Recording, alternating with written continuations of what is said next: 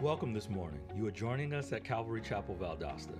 Pastor Deshaun Van Cleve is preaching from the book of 2 Corinthians as he continues this new series after finishing 1 Corinthians last week. Today's message is entitled The Proof of Leadership and is found in 2 Corinthians chapter 1, verses 1 through 24. Now, let us listen in to what the Lord has to say. Good morning. Turn over with us to the book of 2 Corinthians. We spent about 28 weeks, I believe that's what it was, going through the book of 1 Corinthians and studying how to reach our full potential as Christians. We learned so much in those 16 chapters. Well, it seemed very fitting to continue on to the second epistle of the book of Corinthians because there's still a whole lot more that we need to understand with regards to living the Christian life. But instead, this time of learning how to reach full potential, this book right here, this letter is going to help us realize how to restore to full confidence some of the things that are trivial today in our world, in our society, and consequently also in our church. So this should be an interesting study through this book. There are 13 chapters in this entire book. It may not be as long as the other one, but I think the themes in this book are a lot more truncated than what we were dealing with in the book of 1 Corinthians. In 1 Corinthians, we had a boatload of issues that the church was dealing with and that Paul the Apostle sought to correct. But in the book of 2 Corinthians, there's just a few that he wants to clear up, a few things that he thinks he needs to iron out and straighten out for the believers. So if you would turn over there with me, we're going to be studying chapter 1 today, and I'm going to read verses 1 down to verses 1 to verse 3. So if you would stand with me, we'll give honor to God's word, and then we'll dive a little bit deeper into the text. So it says in verse 1, Paul, an apostle of Jesus Christ, by the will of God, and Timothy, our brother, to the church of God which is at Corinth, with all the saints which are in all Achaia. Grace be to you, and peace from God our Father, and from the Lord Jesus Christ. Blessed be God, even the Father of our Lord Jesus Christ, the Father of mercies and the God of all comfort. Well, Lord, we thank you for your word this morning. We always want to approach your word with a desire to learn something new, but also with a desire to put into practice the things we already know. And so I pray that your Holy Spirit would illuminate our minds, our understanding, so that we can grasp spiritual principles. And we could not just be hearers of the word, but it would result in us being doers of the word. That we would look into the mirror, see ourselves, and walk away and make changes. This is what we desire, Lord. We know your word is active. It is the living word. It is alive. And it is the word that accomplishes what you set out to do. And so, Lord, would you set it out to strengthen us today, to tear down anything that is not of you, to be hidden in our hearts so that we might not sin against you. So we love you, Lord. Thank you for this time and this exercise. In Jesus' name we pray. Amen. As I stated to you, the book of 2 Corinthians is just a follow-on to the book of 1 Corinthians. Now, what we know about the Corinthians, it all comes from the book of Acts. In fact, Acts chapter 18 tells us all about the Corinthians. When Paul spent time there, considerable time in Corinth, God used him to reach out and make a connection with an enormous amount of believers. In fact, it tells us in Acts chapter 18 that Paul spent a year and 6 months teaching in Corinth. And so there was a great work there. And we just got finished going through 1 Corinthians to see a great church that was there. But not only was it a great work and a great church, but it was also great problems. And so in 1 Corinthians, the apostle sought to iron out the problems. In 2 Corinthians, he now has to try to restore full confidence to the believers. Something occurred between his letter and now. And there were men that were there that were trying to diminish who he was. In fact, there were three areas that they were under attack with in the book of 2 Corinthians. And this is why he wanted to restore them to full confidence. The first one was spiritual guidance. They started to view Paul as a problem. There were people that were talking about him. There were people that were making up accusations about him.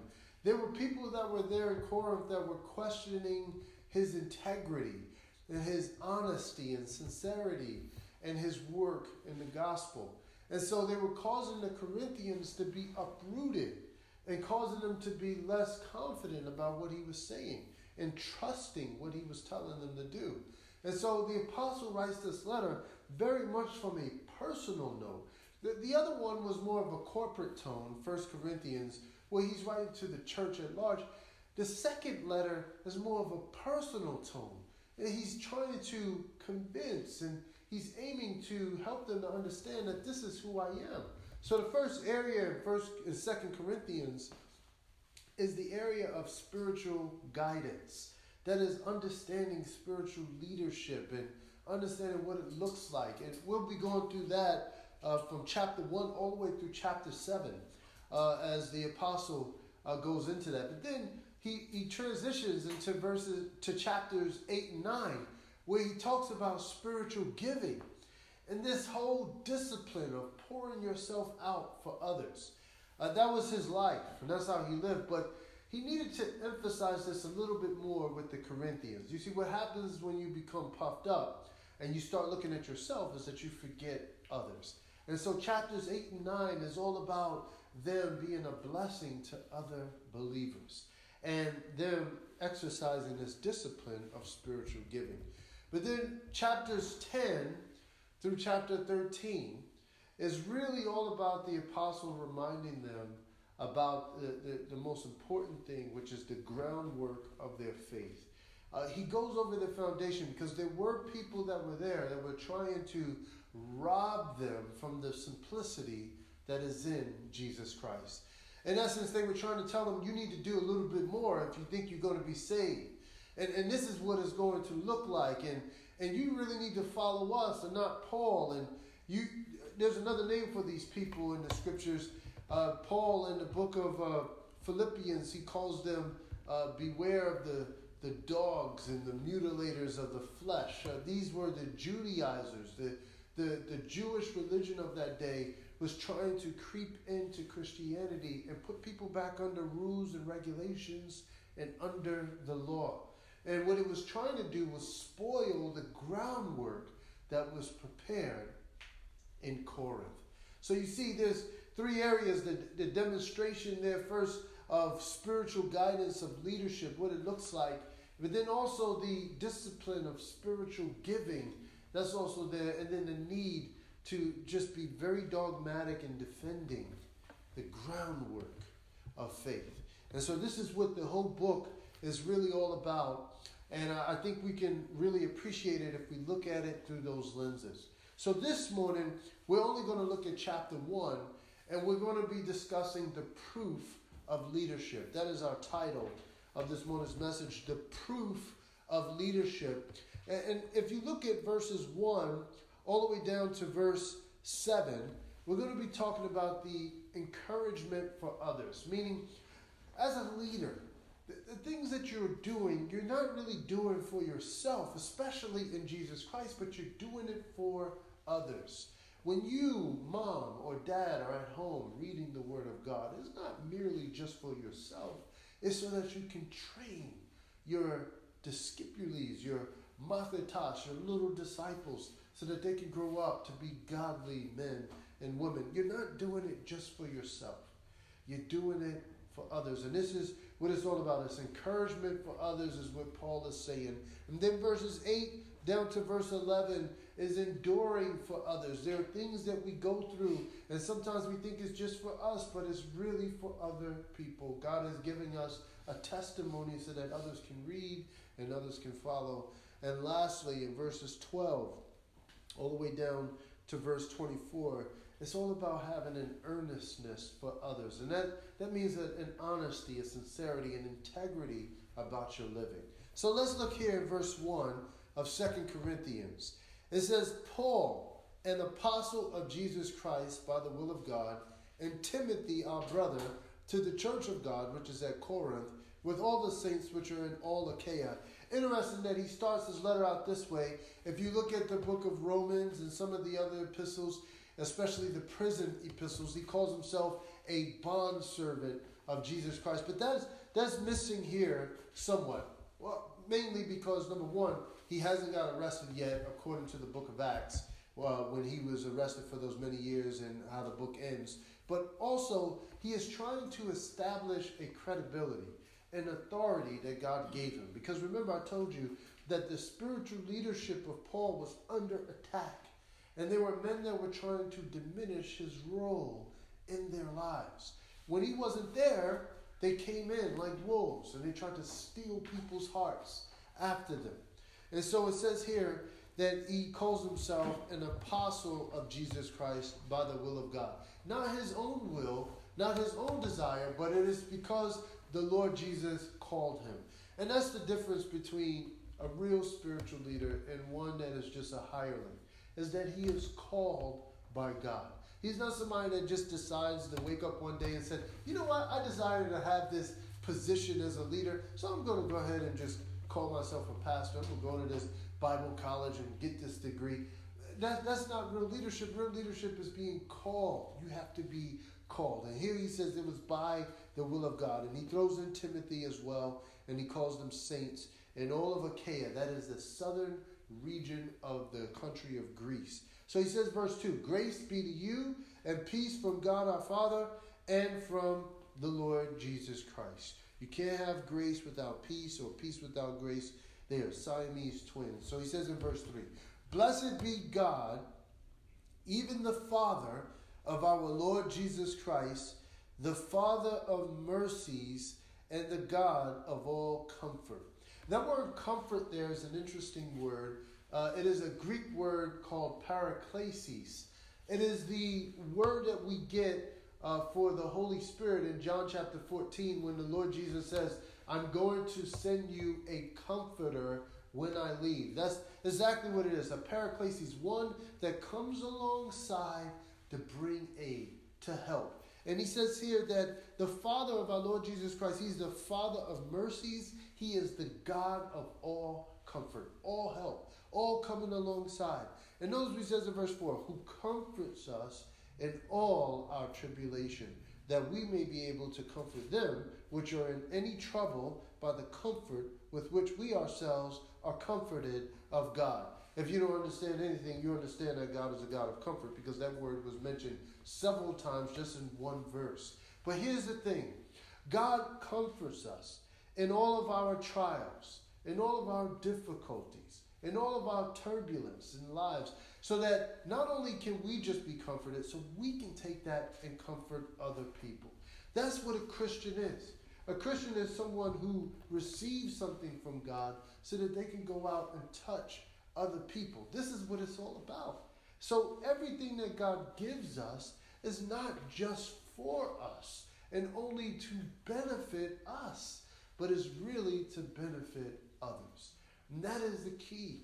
And so while we're going through even this whole time of coronavirus and COVID-19, 24, whatever it's called, as we're going through this time, sometimes we can sit back and just think it's all about us, but God wants the Christian to have things hidden in their heart so that they can help other people. This is why we go through different things. This is why we're growing through trials and tribulations. It's so that it can help other people.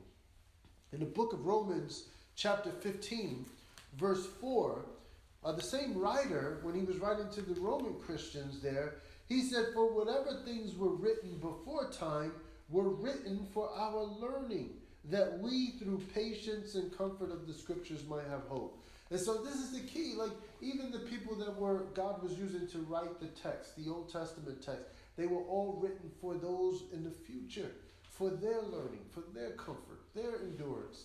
And this is the thing that we have to understand is that, the things that we're experiencing are for others. That we want to learn these lessons so that we can help other people. And this is what Paul is going through as a leader. He's saying that I'm going through tribulations. We're going through tribulations. We're being comforted by God, but it's so that we can comfort you.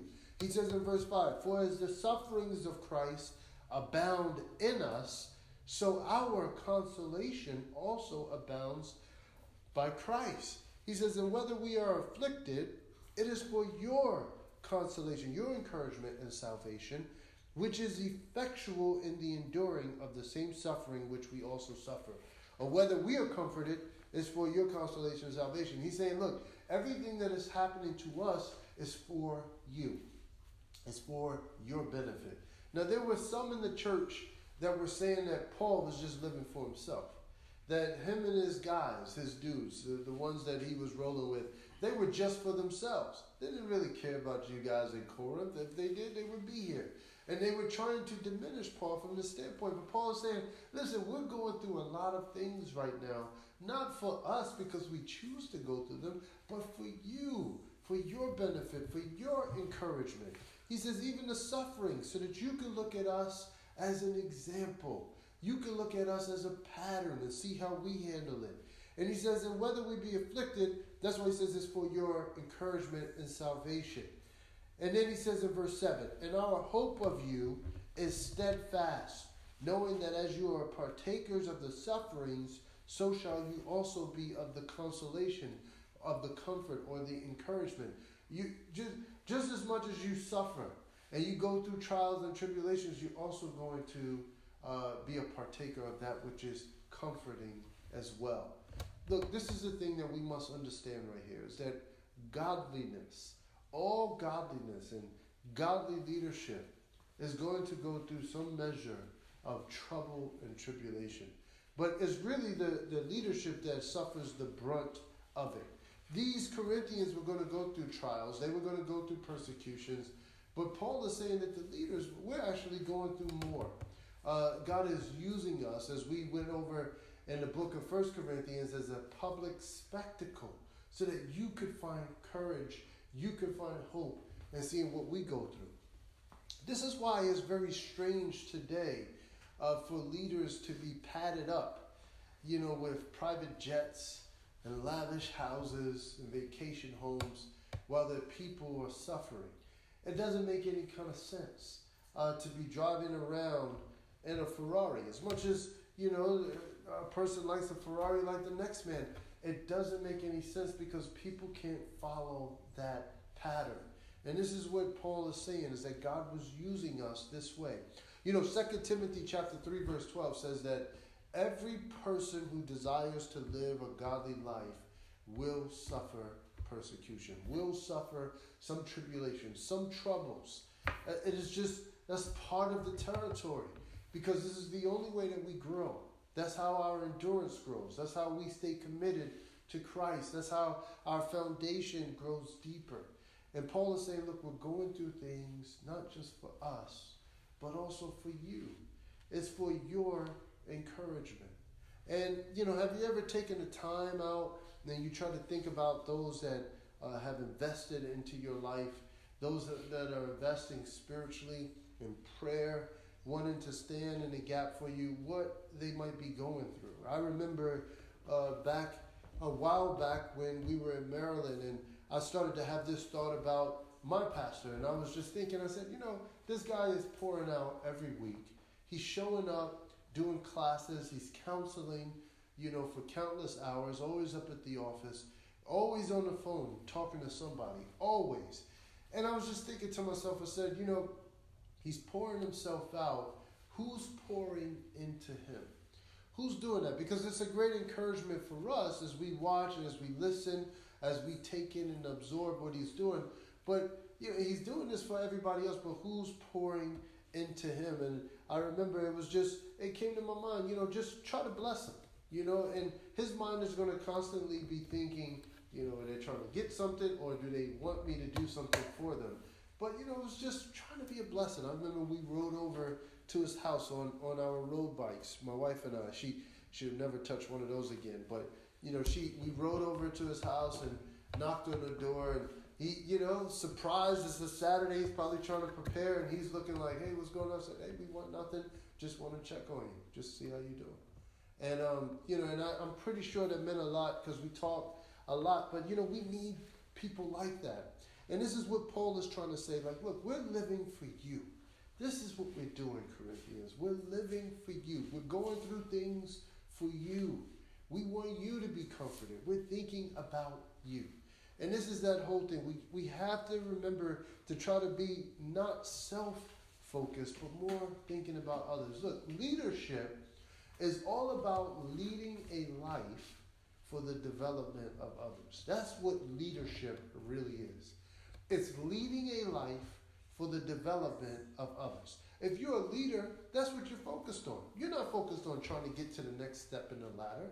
You're not thinking about spending the bulk of your time musing about how you can look more sharp and how you can present yourself. If you're a true leader, you're thinking about the people. You will give your last dime, you'll give your last ounce of energy so that this person can look good. That is a leader, and that is a godly leader. It is one that is leading a life for the development of others. This is what Paul has been trying to do, but there were people there that were trying to say that he's just doing it for himself, that this is all for himself, and this is why he's saying, look, man, you know the sufferings that we're partaking in, but you're also going to be encouraged. In verse 8, he says, for we would not, brothers, have you ignorant of the trouble which came to us in Asia.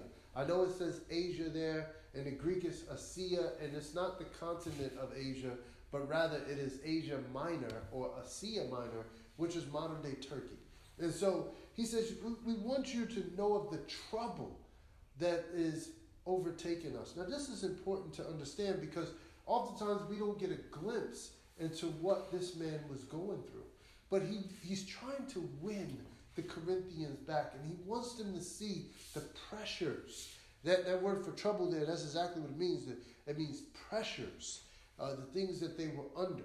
Now, if you recall, in the book of 1 Corinthians chapter 16, he had just told the Corinthians that he was in Ephesus. If you remember, right around verse 9, he told them that he was in Ephesus and that there was a great door, a great opportunity was open for them. And so while he was excited in writing that letter, he spent almost 3 years there in Ephesus, Acts chapter 19, and teaching God's word. I mean, it was such a great work, but there was also great trouble. And that's the key. He says there was great trouble there. He says, we want you not to be ignorant of the trouble which came to us in Asia, that we were pressed out of measure, above strength, in so much that we despaired even of life. This is what he's saying, is that not only was there a great door, but this thing turned out to be great trouble, things that he had to deal with, people that he had to deal with. Now, Acts chapter 19 just gives us a brief instance of what happened and what occurred there with a man named Demetrius. But obviously, Paul said there was a lot more going on. You don't understand. He says we were depressed. When he says pressed out of measure, that is a word for depression. We were depressed.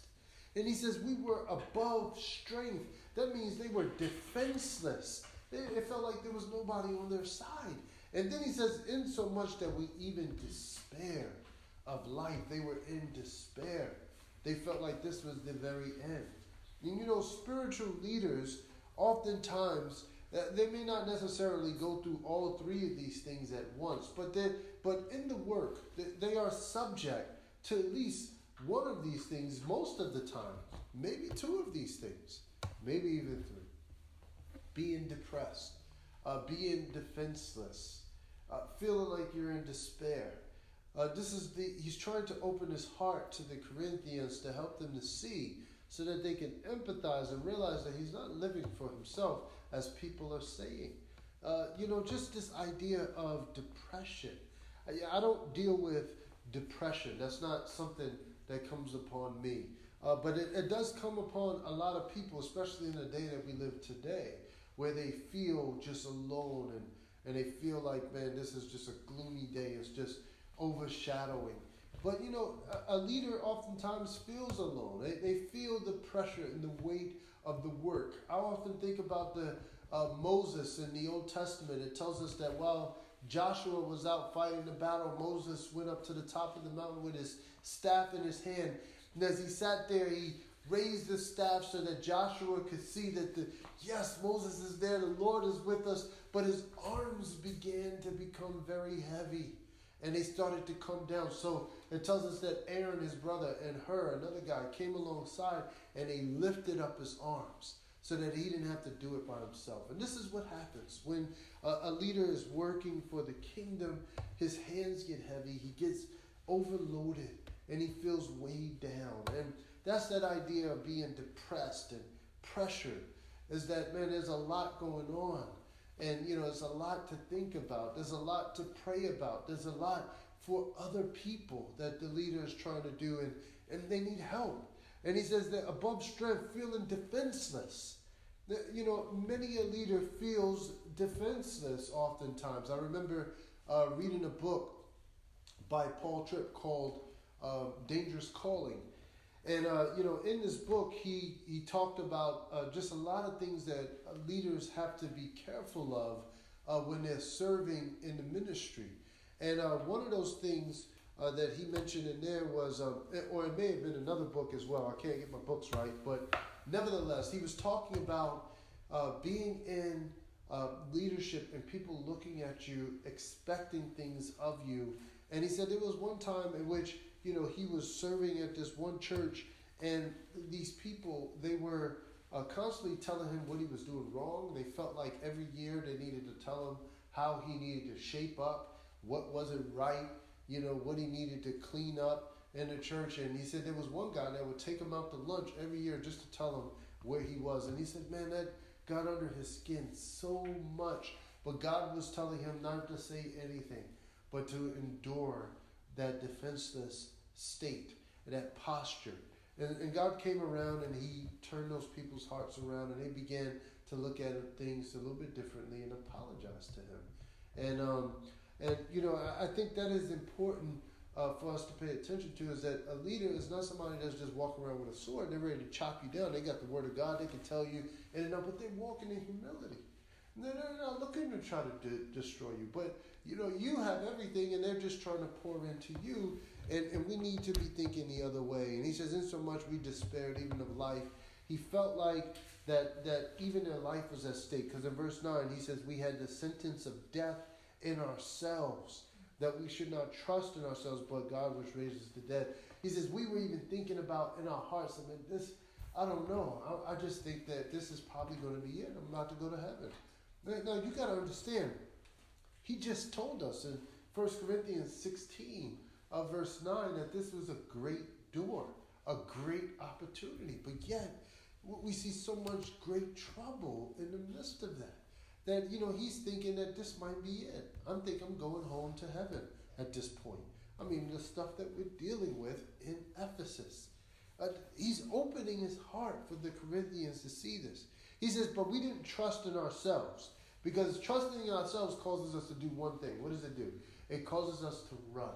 As soon as we feel pressure, as soon as we feel that we're defenseless or despair, we're out of here. I'm pack up, I'm leaving. And he says, but we trusted not in ourselves, but in God, which raises the dead. We said, we know God can do greater things than this. And if they kill us, we understand that God can raise us back up. This is what he's saying. And he says, but we would trust in God. And he says, verse 10, who delivered us from so great a death, and does deliver us, in whom we trust that he will yet deliver us. You also helping together by prayer for us, that for the gift bestowed upon us by the means of many persons, thanks may be given by many on our behalf. Paul the Apostle says, look, we're enduring all these things. We're trusting that God is doing this, but we're enduring this not for ourselves, but for you and for other people, for the churches. And he says, but the best thing that you guys could do for us is praying for us. And that's the key right there, is that kingdom workers, that the best thing that you can do for a kingdom worker is to stand in the gap and pray for that worker and for the work. Prayer is the key thing. He says you're helping together by prayer for us. Now this is encouraging to us. While they're going through these trials and these tribulations, that there's somebody saying, hey, I'm praying for you. Hey, I'm standing in the gap for you. And then what can I pray for? I'm adding it to the list. That right there brings great encouragement, a great measure of focus as well. And so what he's trying to tell the Corinthians, that we're enduring so much as leaders. This is the proof of leadership. Our encouragement is not for ourselves, it's for you. Our endurance is not for ourselves, it's for you. So much of it is for others. But then he switches here in verse 12. He says, for our rejoicing is this.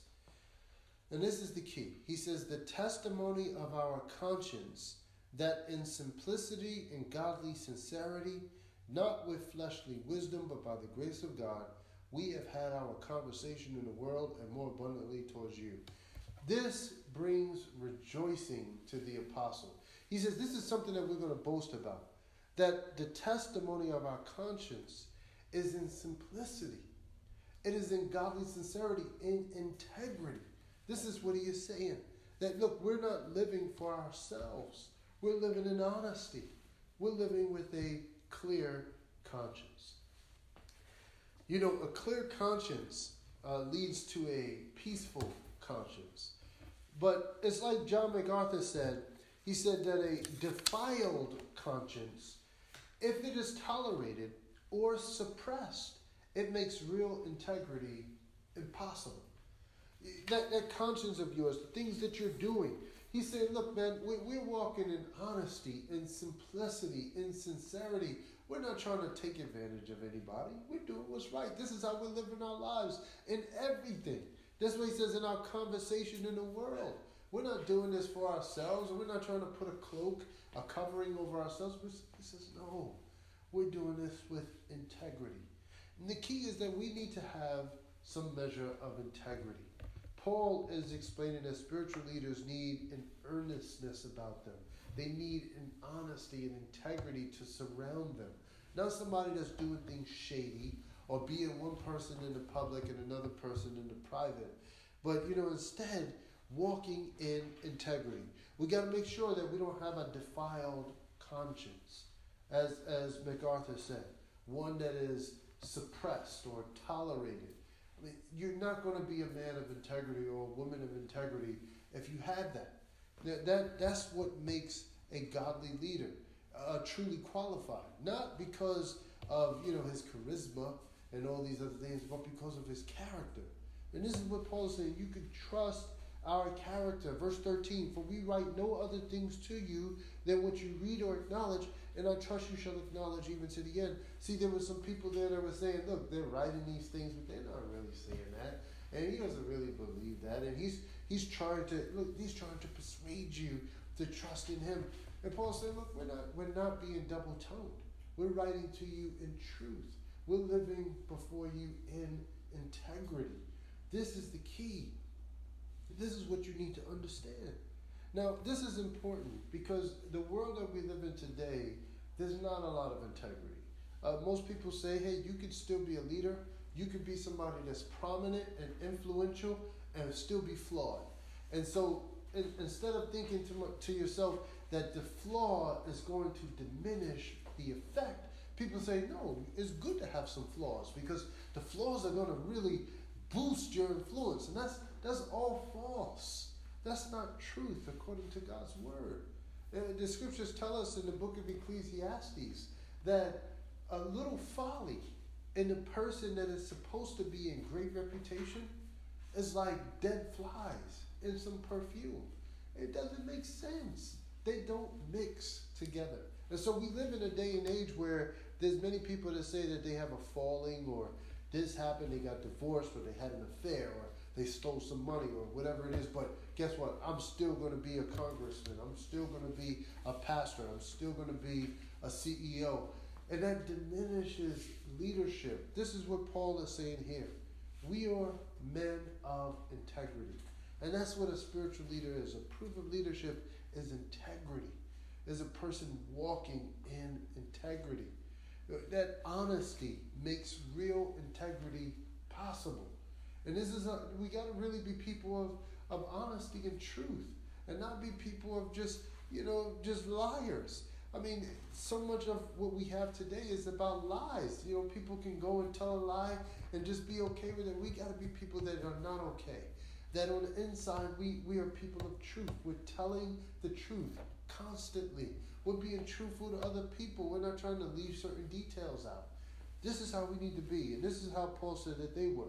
In verse 14, as you have also acknowledged us in part, that we are your rejoicing, even as you also are ours in the day of the Lord Jesus.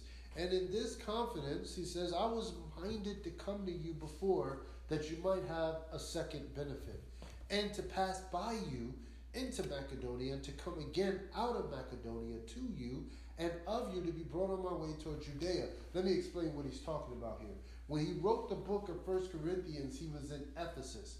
He told them that he wanted to come to them. There in chapter 16, he said he was hoping that he can come to them. His desire was to cross over that body of water right into southern Greece, right into Corinth, and spend some time with them after writing the letter. And then he wanted to go up the coast to the north and spend some time in places like Thessalonica and Philippi. He wanted to spend time there, and then come back down and spend time with them in Corinth a little bit more, to finally taking a ship to go all the way over to Israel. This is what his desire was. But he says, I couldn't do that. He says, when I was therefore thus minded, did I use lightness? Or the things that I purpose, do I purpose according to the flesh, that with me should be yes, yes, and no, no? He's saying, because some people there were saying, I thought Paul was coming. He's not even a man of his word. He didn't even show up. He said he was going to come in the letter, but we haven't even heard from him. We haven't even seen him. Paul is like, look, I was minded to come, but it didn't happen the way that it was supposed to happen. God was moving in a different way. And he says, there's no yes, yes, and no, no, or in other words, saying when I'm saying yes, I really mean no, or when I'm saying no, I really mean yes. He's like, that's no shadiness here. We're not doing anything to confuse you. He says, but as God is true, our word towards you is not yes and no. Now, this seems very elementary. Because he didn't show up, now we can't trust him. This seems so elementary. But understand this. There are many people out here that suffer from trust issues.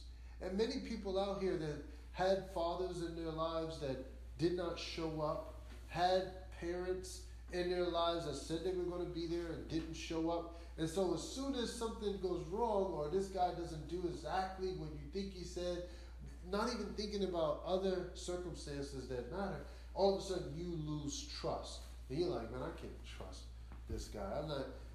We've got to be able to take those things and set them aside and try to think spiritually. Notice how Paul uses his integrity and he matches it up against God's integrity.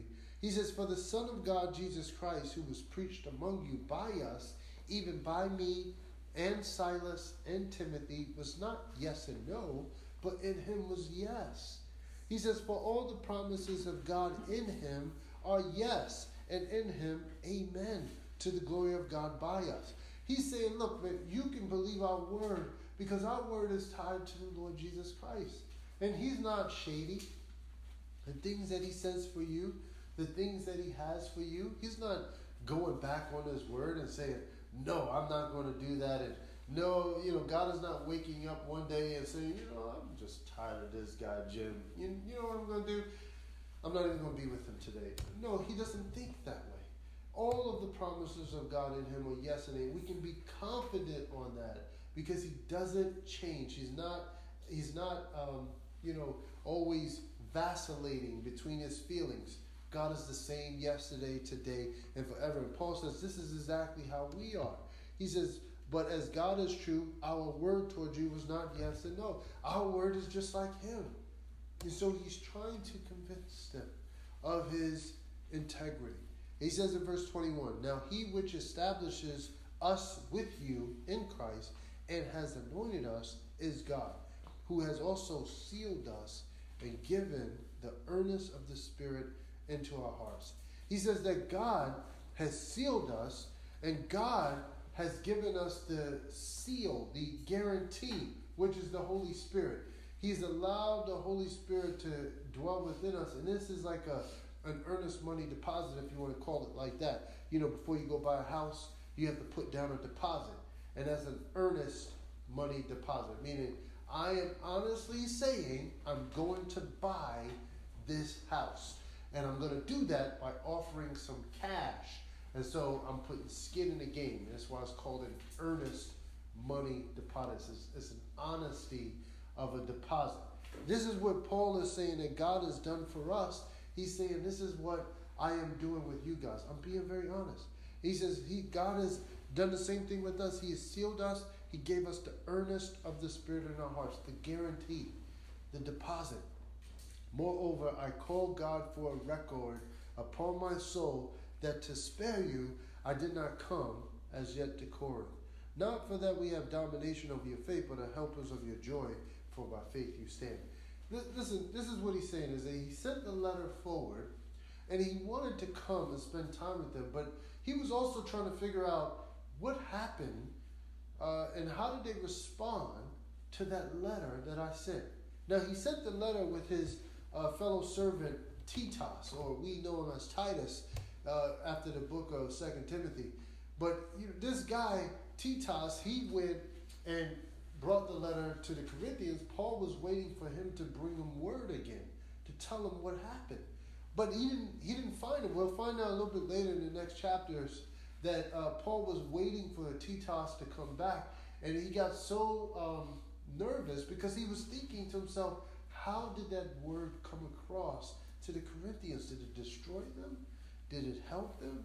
And he didn't find him until he got over into Philippi, and he finally came and told them that, it went well, but however, there were still some issues. And so he says, look, I didn't want to come because I wanted to spare you. I wanted to first just see how this was going to work, and maybe you would repent of it. But he says, I didn't want to have some domination over your faith. Some of your Bibles might say, I'm not here to lord over your faith or to be over you, and press you down and put you under me. That's not spiritual leadership. And sometimes we confuse spiritual discipline with spiritual dominance. And, because a person, some spiritual guidance in your life, some person is trying to say, hey, they're speaking emphatically, man, you must do this. Or, hey, man, I'm praying for you, but here's what you need to give up. Or, you got to make this change. That we kind of associate that for spiritual dominance. They're trying to tell me what to do. They're trying to be over me. That's not dominance. You see, spiritual dominance only thinks about self-advancement. It's only for their own interests. That's a person that's domineering. They're trying to make you do something so that they can make themselves look good or something for them. But a spiritual discipline from a godly leader is supposed to stir you up. It's supposed to rub your feathers the wrong way here and there, if to help you spiritually. And this is what Paul wants. He says, I'm not trying to lord over you. I just want to be a helper of your joy. He says, for by faith you stand. That is my goal, is to be a helper, somebody that comes alongside, that stirs you up, that encourages you, that exhorts you. This is what real leadership is all about. And so the apostle had to write this to help persuade, help them to see that this is not who I am. That I am a man that is being poured out for you. I am a man that is being encouraged by God, but it's really encouragement for others. I am a man that is growing in endurance, but it's not just endurance for me, I'm enduring for others. That I'm a man that, yes, endeavors to be earnest and honest and full of integrity and normal, but it's not just for me, it's for you. That's what he's saying. It's for you. And he wants to convince the Corinthians of this. And so, gang, that concludes our study this morning, and I want to encourage you to go ahead and read ahead in the chapter so that you can understand fully of what the apostle is trying to say. We're going to explore so many other things about spiritual guidance and how he says that they have this treasure in earthen vessels and how they're pressed in on every side. This is what spiritual leaders go through, and we need this. We need to restore full confidence in spiritual things today. Think about this coronavirus thing. Think about what it's doing. There are many people that are saying, man, listen, you're probably not going to see me out until 2021, because they're talking about the corona is going to come back. There's not a lot of confidence that's out there. And one of the things that the enemy works hard to is to diminish the confidence that you have in spiritual leaders. And so when a spiritual leader falls and succumbs to sin, that also diminishes people's view of spiritual leadership. And therefore they don't think that they can follow people because they're like, man, they're just falling. But there is a remnant that is full of integrity that wants to do the will of the Lord. That doesn't mean they're perfect, but there is a remnant that wants to walk circumspectly.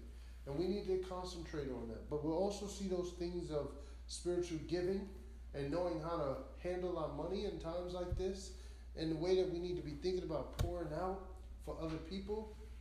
Very, very important, as well as the spiritual groundwork. So there's so much in this book for us to glean and grasp. I encourage you to go back, read over chapter 1. Also, read ahead for next week. We would like for you to stay in touch and up to date with us. Follow us on Twitter at cc_Valdosta and visit our website at ccvaldosta.weebly.com for additional information about Calvary Chapel Valdosta and an archive of previous sermons. You can reach us by phone at 301-395-3382. Calvary Chapel Valdosta is a fellowship of believers committed to the study of the Word of God and seeking the things that are Jesus Christ's. Let's say a word of prayer. Thank you, Lord, for your word this morning. Thank you for 2 Corinthians and just the many truths that are found in there. In this chapter that we covered today, especially about you being the God of all comfort, able to comfort us in our trials, and knowing, Lord, that it's not just for us, but it's for other people. And so I pray that you could help us to do well, Lord. We want to respond well. We want to respond the way that you are intending for us to respond, so that we can grow and so that we can go and be used by you. So thank you, Lord, for the word, and I pray that the word would accomplish that which you set it out to do in us today. In Jesus' name, amen.